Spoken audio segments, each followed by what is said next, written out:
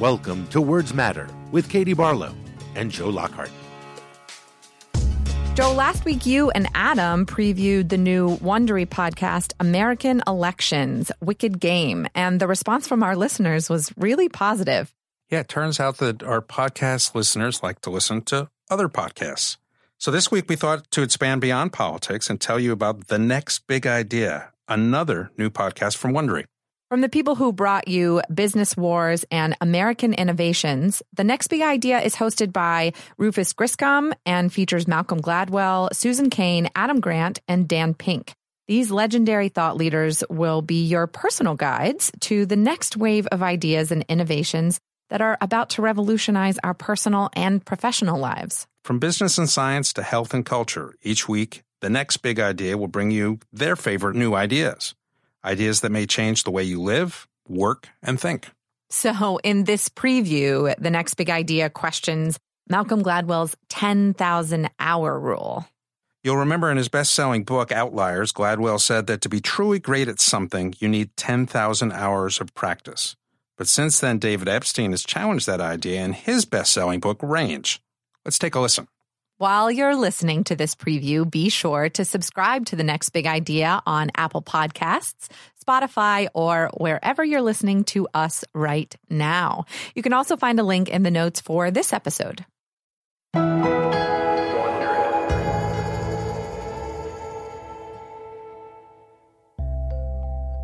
A boy is born in a mid-sized town in Northern California. When he's 7 months old, his father buys the boy a small putter that he drags around in his little circular baby walker as he learns to walk.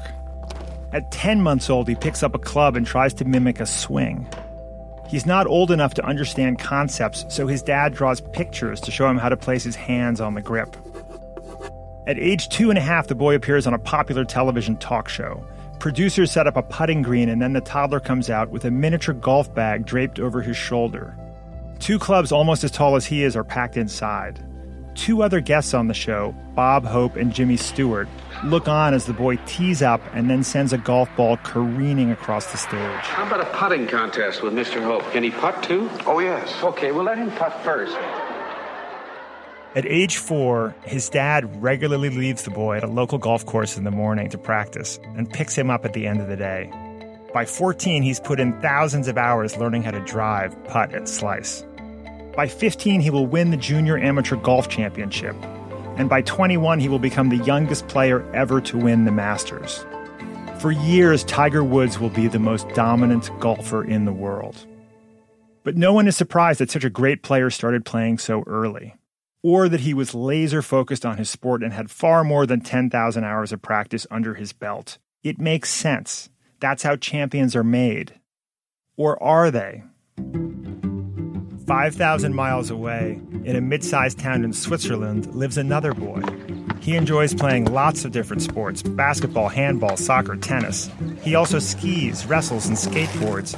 He dabbles. When he's in his teens, he decides to spend more time on tennis, although he still plays soccer and a few other sports.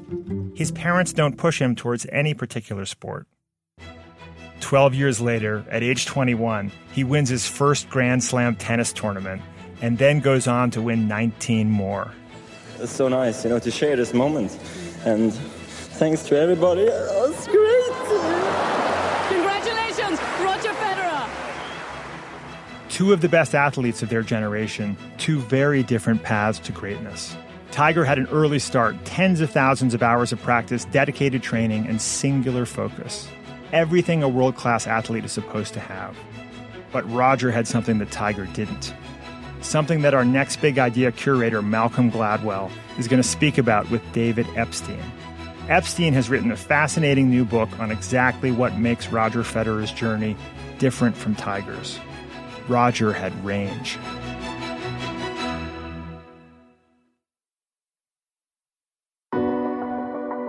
From Wondery, I'm Rufus Griscom, and this is The Next Big Idea. I founded the Next Big Idea Club, along with authors Malcolm Gladwell, Susan Cain, Daniel Pink, and Adam Grant, to connect people to some of the boldest new thinking, shaping our culture and our future. Each week on the podcast, we bring you one idea with the power to change the way you see the world.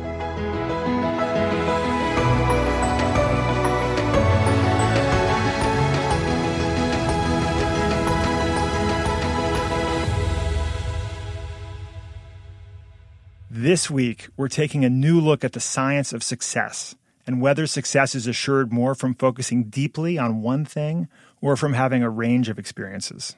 The story you heard at the top of the show is from a book called Range: Why Generalists Triumph in a Specialized World.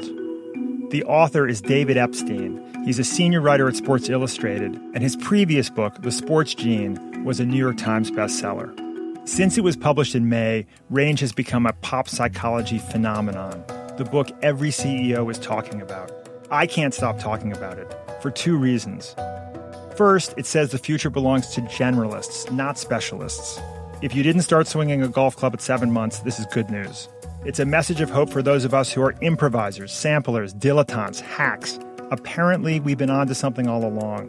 And second, it almost completely rejects the premise of one of the most beloved pop psychology books of the last 2 decades, Malcolm Gladwell's Outliers.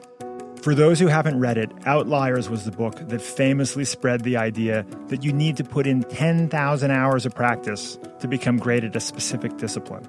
The idea has become so widespread that Gladwell even gets name-checked in rap songs, like this one by Macklemore called 10,000 Hours. Also Malcolm Gladwell, David Bowie meets Kanye. With all the heat surrounding this debate, we thought, wouldn't it be great to get these guys in the same room and just have them talk it out? So here they are, live from the 92nd Street Y, David Epstein, the author of Range, and the author of Outliers and our own Next Big Idea curator, Malcolm Gladwell.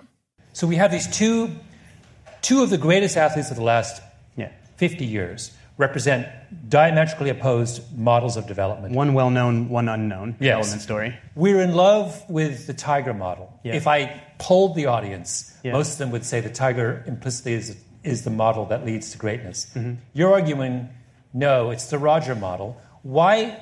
It doesn't. One thing I've never understood is why did we fall in love with the Tiger model and not like the Roger model? Wait, I thought you made us fall in love with the Tiger model. Don't blame me. I did not write a book about sports. I'm just kidding. Everyone says I wrote a book about sports. I know. No, that's true. That is very true. That ideas that you started became outrageous in other hands in many cases. But in terms of Tiger, I think to steal, it's dramatic. It's incredibly dramatic. There's video of him on YouTube at age 2. It makes a ton of intuitive sense. It's very easy for a prescription to tell people. And I think, as you said, we're obsessed with precocity, right? You said these child prodigy videos are human cat videos. And I think that's true, and I'm mad I didn't think of that line for my book. But is that enough, though? Because it's also clear that Tiger pays an extraordinary price for his precocity. That was just a preview of The Next Big Idea. To listen to the rest, subscribe to The Next Big Idea on Apple Podcasts, Spotify, or wherever you're listening right now.